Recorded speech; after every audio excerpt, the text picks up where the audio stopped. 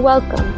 This is Gospel Light Daily, your daily program that lights the way of salvation through short gospel messages. It's a good day because we have good news for you. Our Gospel Light for today is taken from the book of Acts, chapter 2, verse 47. It says here, "Praising God and having favor with all the people. And the Lord added to the church daily those who were being saved." From the New King James Version.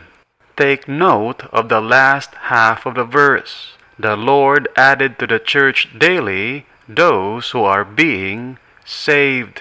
Many were being saved during this time.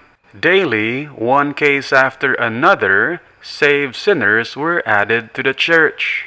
You see, the church is the company of the saved.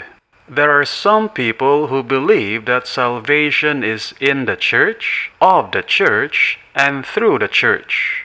Nope, the church is not the way to salvation. Rather, salvation results in being joined to the church in the eyes of God. Again, the church is the company of the saved.